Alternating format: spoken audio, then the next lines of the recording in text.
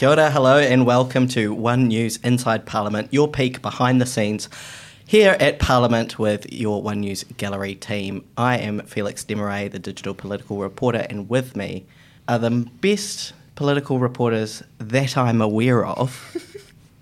Lillian Hanley, take it away. Who are you? Kia ora, Lillian Hanley, political producer. Kia ora, guys. It's Mikey Sherman here, One News deputy political editor. And Benedict Collins. And as we know, it is a massive week this week. And do you know why it's a massive week? It's because my team, the Rabbitohs, and Benedict's team, the Warriors, are about to go head-to-head. When is this game?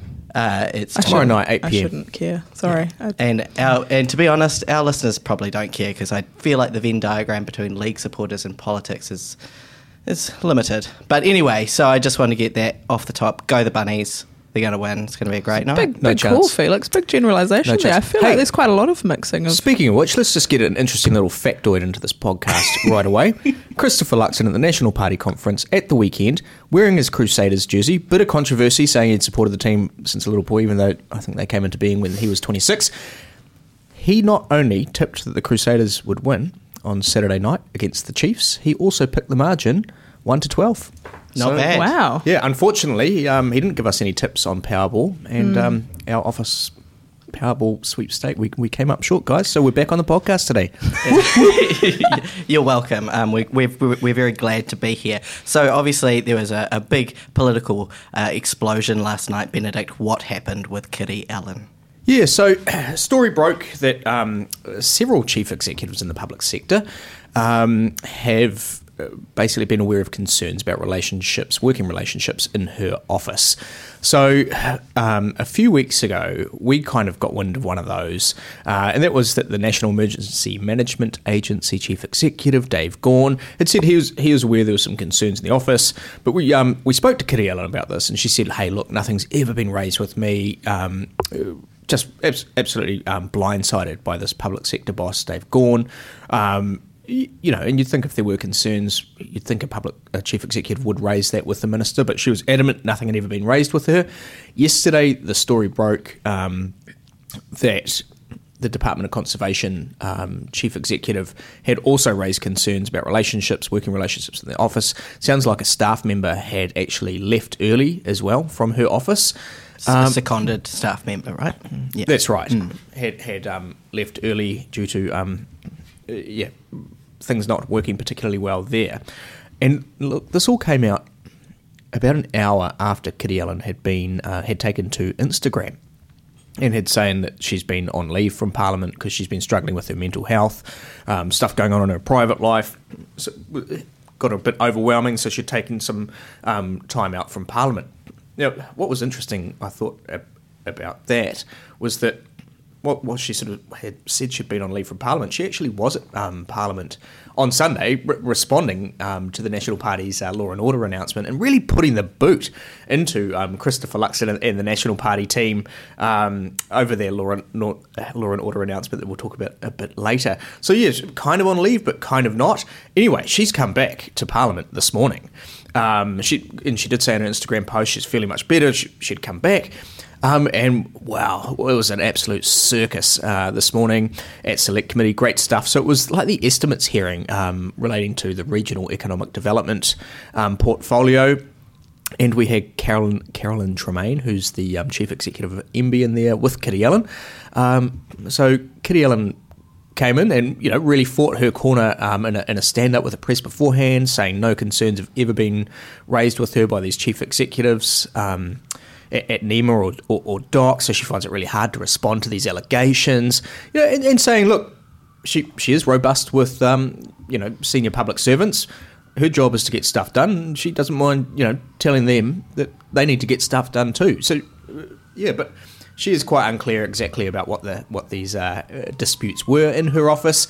And then Simeon Brown from the National Party, he started questioning Carolyn Tremaine about a text message that she got on the 10th of March. And we don't know exactly what this text message says, right? Because Carolyn Tremaine and MB, they're withholding it under the Official Information Act. It's gone to the Ombudsman. The Ombudsman is deciding whether or not she has to release it. But their position at the moment is, no, this was free and frank discussion between officials and it's none of your business, the New Zealand public. However, we did, so Simeon was questioning them about that. It does appear they did say, hey, this wasn't a complaint, but they're not kind of really giving us the full picture around what this text message said. The MB bosses, they said that Kitty Allen on the 10th of March, I think they're opening like a public health facility or something near Rotorua. That day, they were saying, hey, she was ecstatic all day. And we're like, well, why were you texting about her behaviour? And they couldn't really answer exactly what had happened there. So it's a bit of a mystery, kind of clear as mud at the moment. But Kitty Allen's back, and she is more than up for a battle with Simeon Brown. She was, really going at him in the select committee. Well, I was just going to ask, can you explain why it's so important that this text message get revealed? Well, we don't know whether it's important or not, right? This could be a kind of trivial matter. It could be really serious, although Carolyn Tremaine was saying, no, it wasn't. I mean, it's impossible for us to know how serious this is when they won't release it. Whether, it could have been any sort of, comments on, I don't know, a speech that fell flat that day or an interaction that didn't go down. It's just speculation. We just don't know. Puts the minister in a bit of an awkward position. Absolutely, right. And ambiguity, people's imaginations go wild on what it could be. And you kind of feel like, hey, are you really being fair to the minister by withholding this now that it's a big story? But I guess if your position as a chief executive is that you don't release this under the Official Information Act, it's gone to the Ombudsman, I guess you kind of got to wait for you got to call, hold to that, right? And it's not your job to protect or make it easier for the minister. But if it is something trivial, I bet Kitty Allen would just be like, "God, guys, just release it." Maybe it was who knows? Maybe it was a joke that fell flat. Whatever. Yeah. While we're on this morning too, can I just, because this doesn't happen very often, that there's Benedict politics, but police right now, by the way. But it doesn't happen very often that Benedict or many really people go to select committee and come back being like, it just had everything. In the sense of, you can often go to a select committee because it's a bit of a suck and see, and see if something happens, see if something interesting comes out, see if news happens basically. And often if you get sent to a select committee, you're in for an hour of kind of just, okay, let's just listen closely, what's happening, what's going on. But Benedict came back firing. Yeah, camera operators love being a select committee for an hour filming politicians sitting at their chairs. Notably, favourite thing. This is great. At one point, Kitty Allen, she's sitting there next to the two MB bosses. She pushes her chair right back from the table and she's going at Simeon, "You're treating this like a blood sport. I'm not in politics for a blood sport. I'm here to serve the people." And Simeon's trying to get the information out of Carolyn Tremaine about what this text message is about. And you've got the Labour Party members trying to shut down the question line. Oh, it was fantastic. Oh, what 8 o'clock on a Thursday morning. Wouldn't want to be anywhere else. Yeah, it's quite an interesting insight too into how politics works. Like your referencing of the Labour MPs trying to shut down that line of questioning. The fact that they do have a majority in the House this year means that they also have a majority in select committees, and that kind of control over select committees, and that they can, I guess, ask Patsy questions if they want to. Yeah, and to be fair to Labour, I mean, this wasn't estimates hearing. They were supposed to be looking at how the money was going to be spent over the next year, and to her credit, the Labour MPs were trying to shut down this question line, and Kitty Allen said, no, due to the public interest, you ask us about it. And he only got so far. He got a bit of information out of them, but yeah, to Kitty's credit, she was more open to this line of questioning than the chair and the Labour MPs were. So, looking to the bigger picture, what kind of impact is this going to have on Labour? How much does the general public care about another minister with questions over her head? Well, I think what's interesting, right, is that yesterday, and the Prime Minister, he's up in China at the moment, meeting with all the Chinese President Xi Jinping and all the top Chinese officials. Big deal. His whole press conference yesterday, he's answering questions. Hey, what's been going on with Kitty Allen? Was your office aware of what's been going on? And this is kind of where I'm confused at the moment.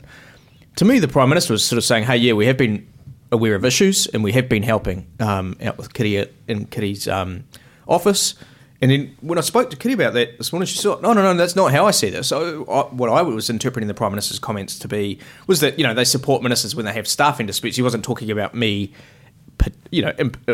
calling particularly. And so, yeah, I'm going to have to go back, watch that stand-up and really get a clear picture and see if there was a bit more nuance in what the Prime Minister was saying, because my initial take on that last night was that he was specifically referring to that office. But you're right, that yet again, on an overseas trip, the majority of that stand-up was about a minister back home, that he wasn't sort of blindsided by it in the same way of Meka Whaitiri. Like when he landed up in the UK, right? Yeah, heading to the King's coronation. But he knew about this and he was able to reference it. But it did take up the majority of questions about, when he had just met with President Xi and this was supposed to... He'd done really well, which I'll get into soon. But in the sense of that kind of taking precedent yet again, it's just another distraction. And it's surely the last thing he wanted to happen is another... it's not as big a scandal as Wood or Nash yet, but another minister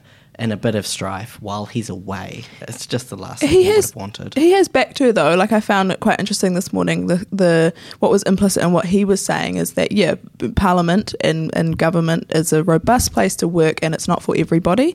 He's ultimately, putting the onus, I guess, on the staff, or in a way that's kind of how I read it, rather than perhaps, the workplace. It's kind of, that's where the issue is and it's not for everybody. Yeah. And given you've got these two chief executives at DOC and NEMA, both saying, hey, there were concerns about relationships in the office, but it's not really clear exactly what was going on in those offices from the very limited amount of information that they've put out, and what exactly led to these disputes. Would it be fair to say, though, is this, because again, this is something that is referenced as happening as, regularly or fairly often, and is that an issue? Like, shouldn't we be concerned, perhaps, that Parliament is a robust place, and maybe, is that in itself worthy of questions or an investigation?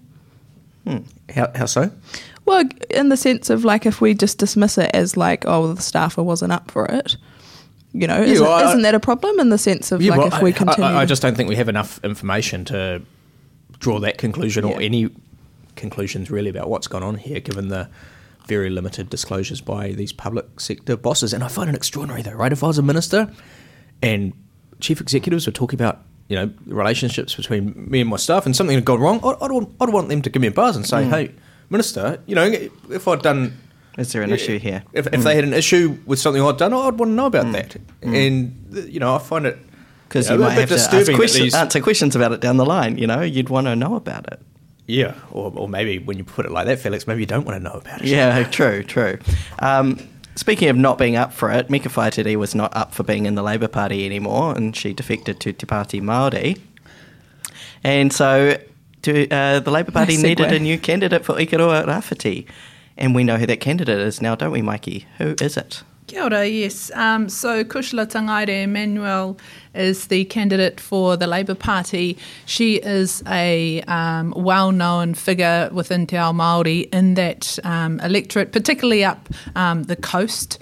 She is Ngāti Porou. She is the former head of the Ngāti Porou, the mighty and famous Ngāti Porou East Coast rugby team. And she's also the Māori program manager at New Zealand Rugby. So some strong credentials there. She can also kōrero Māori and that sort of thing. She's also no stranger to the karaoke mic. She used to host a karaoke show for Whakaata Māori. And used to be a reporter for Marae, actually. Marae, the current affairs show for TVNZ back in the days. So, yes, quite a well-known candidate, quite a strong candidate to go up against Meka Whaitiri. Interesting that no one from Te Pāti Māori decided to give comment on the day. I think that's a risky strategy because it will be a close electorate. That seat had been held for, decades by the Labour Party, particularly by the late Parekura Horomia. And so it is traditionally a red seat. And it will be interesting to see whether or not Meka Whaitiri can take it with her to Te Pāti Māori, or whether it is Kushla Tangaire Manuel who comes through. Right. And, do we think that Labour's got a really good shot getting back into that seat? Yes, yep, we do think they have a good shot at it. And Māori political commentator Shane Te Pou said that he thinks that Labour will win that seat. That's a big call. He's gotten a lot of calls right in the past, though. So, it'll definitely be a good fight, a good little scrap there in Ikaroa Rāwhiti. What's his logic? What does he think Labour will win? Because it's been a red seat for so many years. I mean, Parekura Horomia was one of the most well-known Māori political figures of his time, and that seat was his. He shoulder-tapped Meka Whaitiri on occasions to be his successor. She said in her exit speech that she would give 10 years. That's what she promised she would do. And so she feels as though she has fulfilled that obligation to him and is now able to follow her own path. But whether the voters agree with that will be another issue, because, you know, Māori voters and Te iwi Māori are very proud people, and a part of that pride is legacy.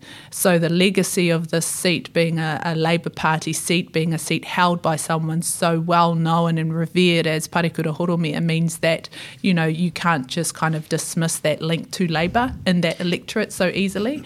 And his legacy is stronger than her legacy. And so even though she can say that she has been a strong candidate in that seat, his legacy outshines that. And so with another strong candidate in Kushla Tangaire Manuel, who's also well known, maybe that's enough to kind of solidify that win for Labour. Do you think, Mikey, too, is there an element, like you're speaking about that legacy, is there an element of perhaps some of that electorate, would they be feeling hurt or rejected by Meka's move, a sort of sudden jump like that, and therefore would they go, nah, we're going to stick with Labour because of what you've done? Well, when Meka Whaitiri exited the party, and I bumped into someone very well known and very well connected in Te Ao Māori in that electorate, and this person said that in particular Ngāti Porou were upset about her defection. Now, we have to remember that Meka Whaitiri, her whakapapa links in Ngāti Kahungunu, that's sort of the Napier, Hastings, Hawke's Bay area, and Ngāti Porou is more that Gisborne, Tolaga Bay, which was the stomping ground of Parekura Horomia, that Gisborne sort of area. And so with Kushla Tangaire Manuel being Ngāti Porou, you know, they will all get behind her. And so then if those two powerhouse iwi are sort of behind their own candidates in those mainstays of Gisborne and sort of Napier, Hawke's Bay, then you have to look at the Wellington faction of the electorate, because it also that electorate comes down to Wainui-o-Mata and sort of the Lower Hutt, Wairarapa area. So who's going to win that chunk of the vote? That's what I'd be interested in. And you'd have to say, with Labour being such a strong brand within Māori voters, and within Māori voters who are not necessarily connected into Te Ao Māori is the other thing, kind of those disconnected Māori, they're kind of, maybe, I wouldn't even say urban Māori, because a lot of urban Māori are very connected to Te Ao Māori these days. But, they would traditionally be your kind of working class Labour Party voter, because that's always how, their parents and that sort of thing have voted. So that could help Labour win that chunk of the vote. And you were looking into those numbers, this week, Mikey? Did a little bit of actual research on the numbers. It makes up that block around like 23% of the vote. It did last election. Lillian Hanley looked up all of those numbers for me, whānau, and she did so. She counted the voting booths in the Wairarapa Wellington area. And so, sorry, what did you say? It was around 23% that those votes in that sort of Wairarapa Hutt South section made up. So almost a quarter of the votes. There's been some talk too. Is there any clarity yet on the sort of strategy from the Labour Māori bloc? In the past they've either gone list only or seat only to try and make sure they get everything. Yeah. Is there clarity yet on what they plan to do this year? Well, they're going separate ways when it comes to that. So you're right. In the past, Labour made a very strategic decision to go seat only. So they took themselves off the list in order to force a decision by Māori voters in those electorate seats, because a lot of the sort of strategy talk in the past has been, hey, you can just vote in the Māori Party candidate in your electorate, because the Labour Party candidate will actually get in on their list placing because of their party votes. So you can get a 2-for-1 deal. And so in the past, Labour have said, no, we're not here for that. We're going to go seat only. You either want us or you don't. Now, Nanaia Mahuta and Soraya Peke-Mason, who is replacing Adrian Rurafe in Te Tai Hauauru, they are going seat only. So if they don't win those seats, they're out. And Rino Tirikatene is deciding, it could be today, whether he will do the same thing. Whether that's a sign that they, feel like it could be a real test between them and their counterpart, and they do want to force that vote, or whether they're just like, I can't be bothered. I just want a strong mandate so that when I come back here, I can stand on that strong mandate, and I don't, I'm not sure. But either way, the Māori electorates are going to be a good little battle. And with Nanaia, she is so embedded in that electorate that, she's on pretty solid ground coming off the list there, right? She's on solid ground, yes. I mean, Soraya maybe not so much, a little bit more of a risk? Soraya would be, that'll be a very close competition. That'll be a very close competition because that's up against Debbie Ngarewa-Paka. Do you think she has a chance? I feel like Debbie's a bit of a shoo-in in that regard. Yeah, it could be. It could be, because Debbie has just grown in popularity. It was a very close result at the last election, and maybe she's done enough now to seal the deal, especially with Adrian Rurafe. Soraya Peke-Mason is well known, but I would not suggest that she had the same sort of strong whakapapa support, backing, lineage, as Adrian did. And the other thing that I was going to save it for my sort of peak, but let's mention it now, in terms of Hauraki Waikato going up against Nanaia Mahuta, Te Pāti Māori has announced a 20-year-old Hannah Maipi Clark to go up against her. Quite an impressive young woman who spoke on the forecourt of Parliament at last year's Māori language petition anniversary. I think it was 150 years since the delivery of the petition to make Te Reo Māori an official language. She spoke there, so she's kind of, making her way onto the stage. She's also the niece or mokopuna of Hannah Jackson, who led that petition originally 50 years ago. So a very strong get, I would say, from the Māori Party, and like you say, though, unlikely to get in, given Nanaia Mahuta's strong hold there, but a pretty strong, I guess, message from the Māori Party. She'll probably stay on with them and go in the next one, and I mean, Nanaia will have to resign one day. Eventually, maybe, I mean, it was funny, don't see it happening anytime soon, but Willie Jackson had the good line. He was just like, look, mate, not even the kingitanga could take out Nanaia Mahuta. When the kingitanga backed one of the Māori Party candidates, and Rahui Papa, I think it was, from memory, who was, the king's right-hand man, could not take her out. So, I don't think anyone's going to take her out. Safe as houses. Yeah. Māori seats, very, very interesting, this election. Let's quickly just mention the exit of Heather Te Ao Skipworth from Te Pāti Māori. I just think that, I said this in my live the other night, but if Te Pāti Māori were smirking away thinking that they'd executed a clean steal of Mika Whaitiri from the Labour Party, they didn't, because in the end, Heather Te Ao Skipworth, who was, dignified at the time, decided, actually, guys, nah, man, I'm not running for Tuki. I can't do this. This is, she's out. She's outie. And I just think, it's a warning, isn't it, to when you're all about sort of being unapologetically Māori and mana motuhake and all of these things, where is manaakitanga in that? That is the question. Where is manaakitanga to those who have been loyal to you for so long?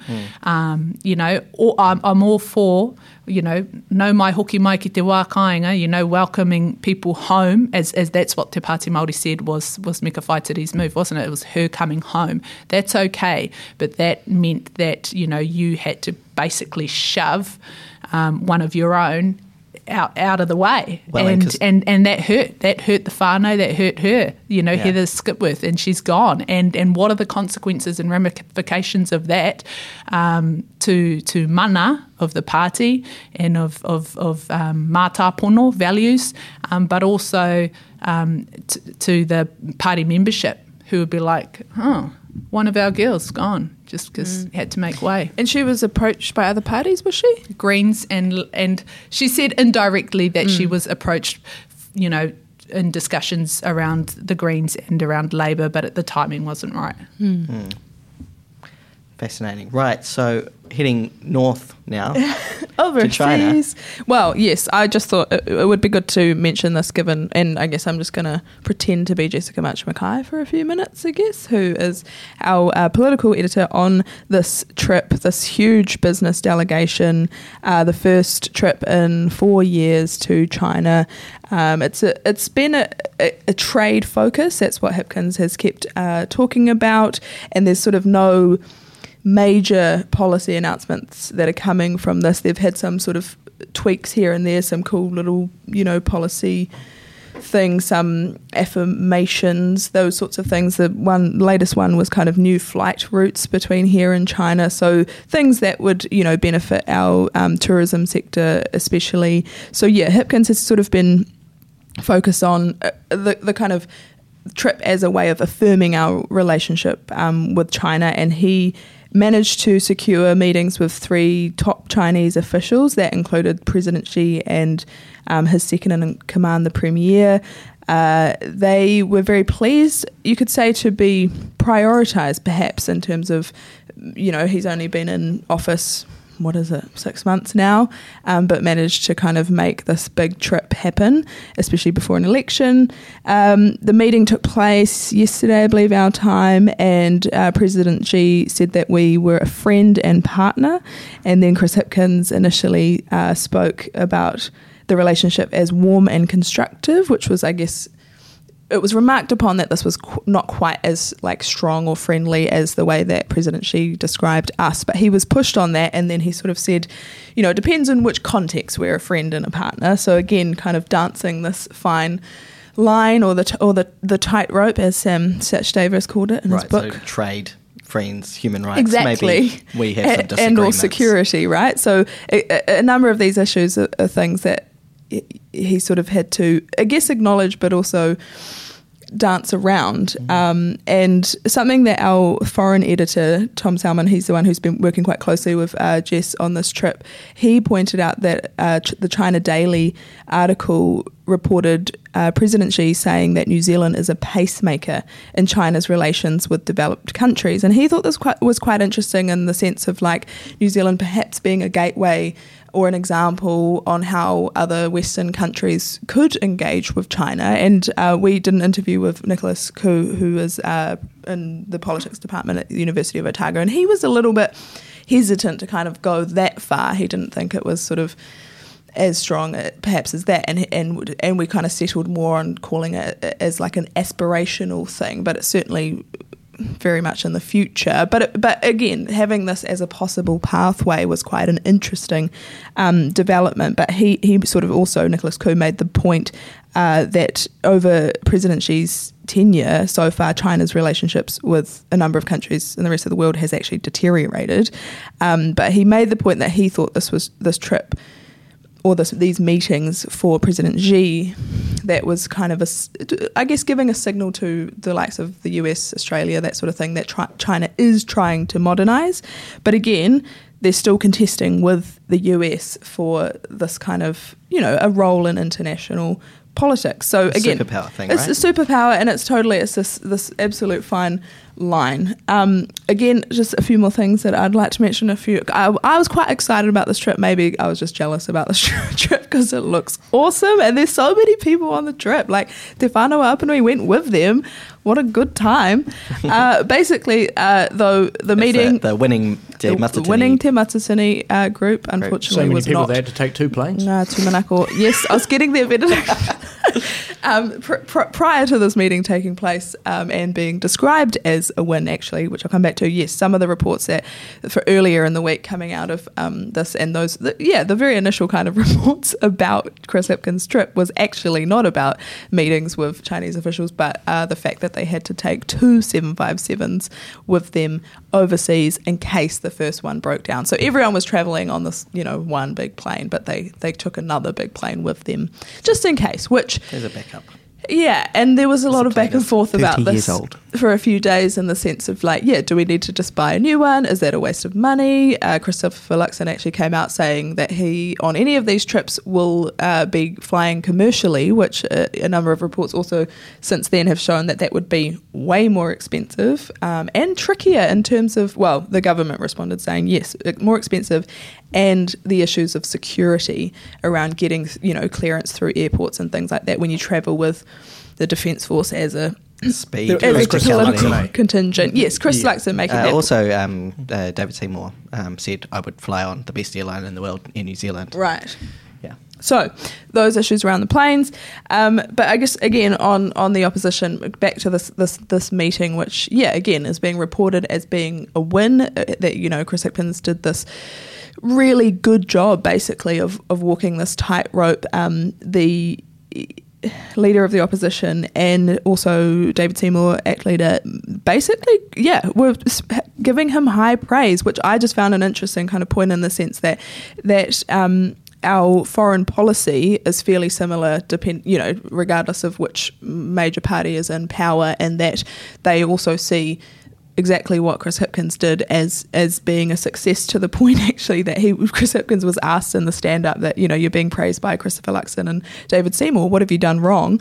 But actually, and Felix making the point that yes, also if those guys were in power, they would also not be able to muck up this meeting. It's such an important meeting to get right in terms of our trade relationships and how that impacts on our economy. I was also thinking Christopher Luxon and David Seymour, most leaders would be conscious of whether they're in power or not, having an impact on China and New Zealand's relationship. 100%. It's in the country's interests that relationship is maintained, and what they say could have, get back to. Not as much as what the Prime Minister might say and do, but they'll still be mindful of that, and they wouldn't want to undermine that relationship that's so crucial to us. That's a really good point too, in the sense of actually what you say after the fact is also important.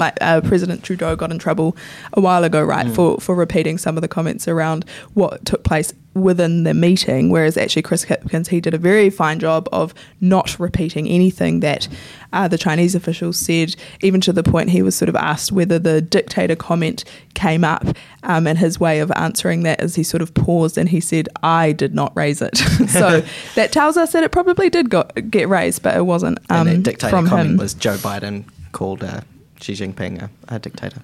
Yeah, and again, I suppose mentioning some of the other stories around this was the Australian article which popped up just before this meeting, highlighting that Nanaia Mahuta had apparently been harangued in a meeting with her counterpart in China recently. This also kind of got downplayed by not only our government, but also the opposition again, even, Jerry Brownlee making the point that, that's probably not how it went down. These are robust conversations that take place, and they're lengthy ones. Actually, on that point too, though, Chris Hipkins had a 40-minute meeting, I'll make that note, and he was kind of criticised for the stuff that didn't get talked about. The issues around human rights, this didn't get discussed in detail. It was more surface level, was the point that he made. So people kind of making the point that actually they should have gone in more depth there. It would disappoint some people, but I guess it's the Sam Sachdeva tightrope. Exactly. Yeah. Katy Pai. And also Benedict had a fantastic weekend at the Michael Fowler Centre with the National Party. What happened? I did indeed. It's their annual conference. There were hard hats, all sorts of fun. Yeah, that was one of the highlights. Chris Bishop and Simeon Brown both wearing Bob the Builder yellow work hats as they took questions on infrastructure, which made for some fun lampooning. So 2-day conference. Saturday was a bit news light, but got to have a good chat with lots of National Party insiders and supporters and some of their candidates who are trying to win back seats that went red at the last election. Grant McCullum and Catherine Wedd down in Tukituki, and Grant McCullum's up in Northland. He got into a spot of trouble this week. He was told to take down one of his Christopher Luxon billboards up there because it was against the bylaws up there. Shane Jones had taken him to task on TikTok over that. Shane Jones did point out that he has also had to take down billboards up there because they're against the local bylaws, as had our old mate Matt King, who's Democracy NZ, former National Party MP. Former National Party MP up there. So got to have a good chat. And then on Sunday was kind of their main announcement. And it was a law and order announcement. And it was kind of fascinating because National had come in and proposed that they would limit the amount of a discount a judge could give to an offender to 40%. And then there are a couple of other announcements as well, like giving prisoners on remand access to rehab. But we got into the press, into the media stand-up afterwards. So normally they'll give their big address to their supporters, announce their policy, and then they come and answer our questions about it. And we got in there, and it became very apparent very, very quickly that National didn't really have any idea how many people that this 40% restriction on judges' discounts would affect, how many more people would end up in prison for longer, what it would cost. And their line was, hey, we're going to need to get into government. And bring this in before we can figure out exactly what happens. And there's not really very good Ministry of Justice data. So it did seem like, a pretty odd announcement. Finger in the air kind of policy that the National Party had come up with. And then it came to their rehab announcement. And how you think, in principle, rolling out rehab to people in remand, especially some people do spend a long period of time on remand. I think there's about 3,800 prisoners at the moment in remand. So they're waiting for their trials to come up, right? So they haven't been convicted of anything. About 50% of those will spend 6 weeks or less on remand before their trial comes up. And either they move into the main prison population or they're found not guilty there. In a sense, they're out of remand altogether. So... And we got into the stand-up, and I very, how do I put this? Luckily learned a fact that Calvin Davis had introduced a bill last week to Parliament that would roll out more rehab to prisoners on remand. So I got to put that question to them and watch Christopher Luxon, Mark Mitchell and Paul Goldsmith play Pass the Parcel on who wanted to answer that question. It was good fun, made for very awkward TV. And anyway, they didn't know about this. They're kind of separate policies. What the government would do, they'd bring in like literacy, programs like that, not related to offending. Whereas National wants to roll out, hey, you're up on child sex offending charges or whatever. They bring in child sex rehab programs. Violent offenders, they bring in violence rehab programs into people on remand. But as the government kind of pointed out, would you really, if you're pleading not guilty to a crime, let's say you've accused of carrying out some violent offence, would you really want to enter into a violent offender rehab program before your trial comes up, before the judge, when you're saying, hey, I never did it, Your Honour, right? It kind of doesn't make sense. So the government's offer is more limited than what National's proposing to do. But anyway, I did end up having quite a fun story on the Sunday night, and Kitty Ellen was, I thought, really good, actually, coming in. She really put the boot into Christopher Luxon in her stand-up at Parliament. And then my peak for the week was the following morning. Maddie McLean on Breakfast was interviewing Paul Goldsmith and just asking him like straight-up questions about the policy and how come they don't know, how much it's going to cost, all this stuff. And like in the middle of one of his answers, Paul Goldsmith goes to Maddie, oh, blah, blah, blah, blah. Look, Benedict can have as much fun as he likes, but this is a serious policy, blah, blah, blah. And kept going. And I loved it. It's and then Maddie really, pushed back on him.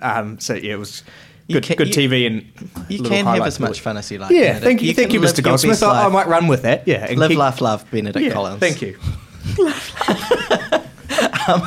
Mikey, pits and peaks. I gave my peak, and maybe the pit is that there has been another scathing report into the Department of Corrections.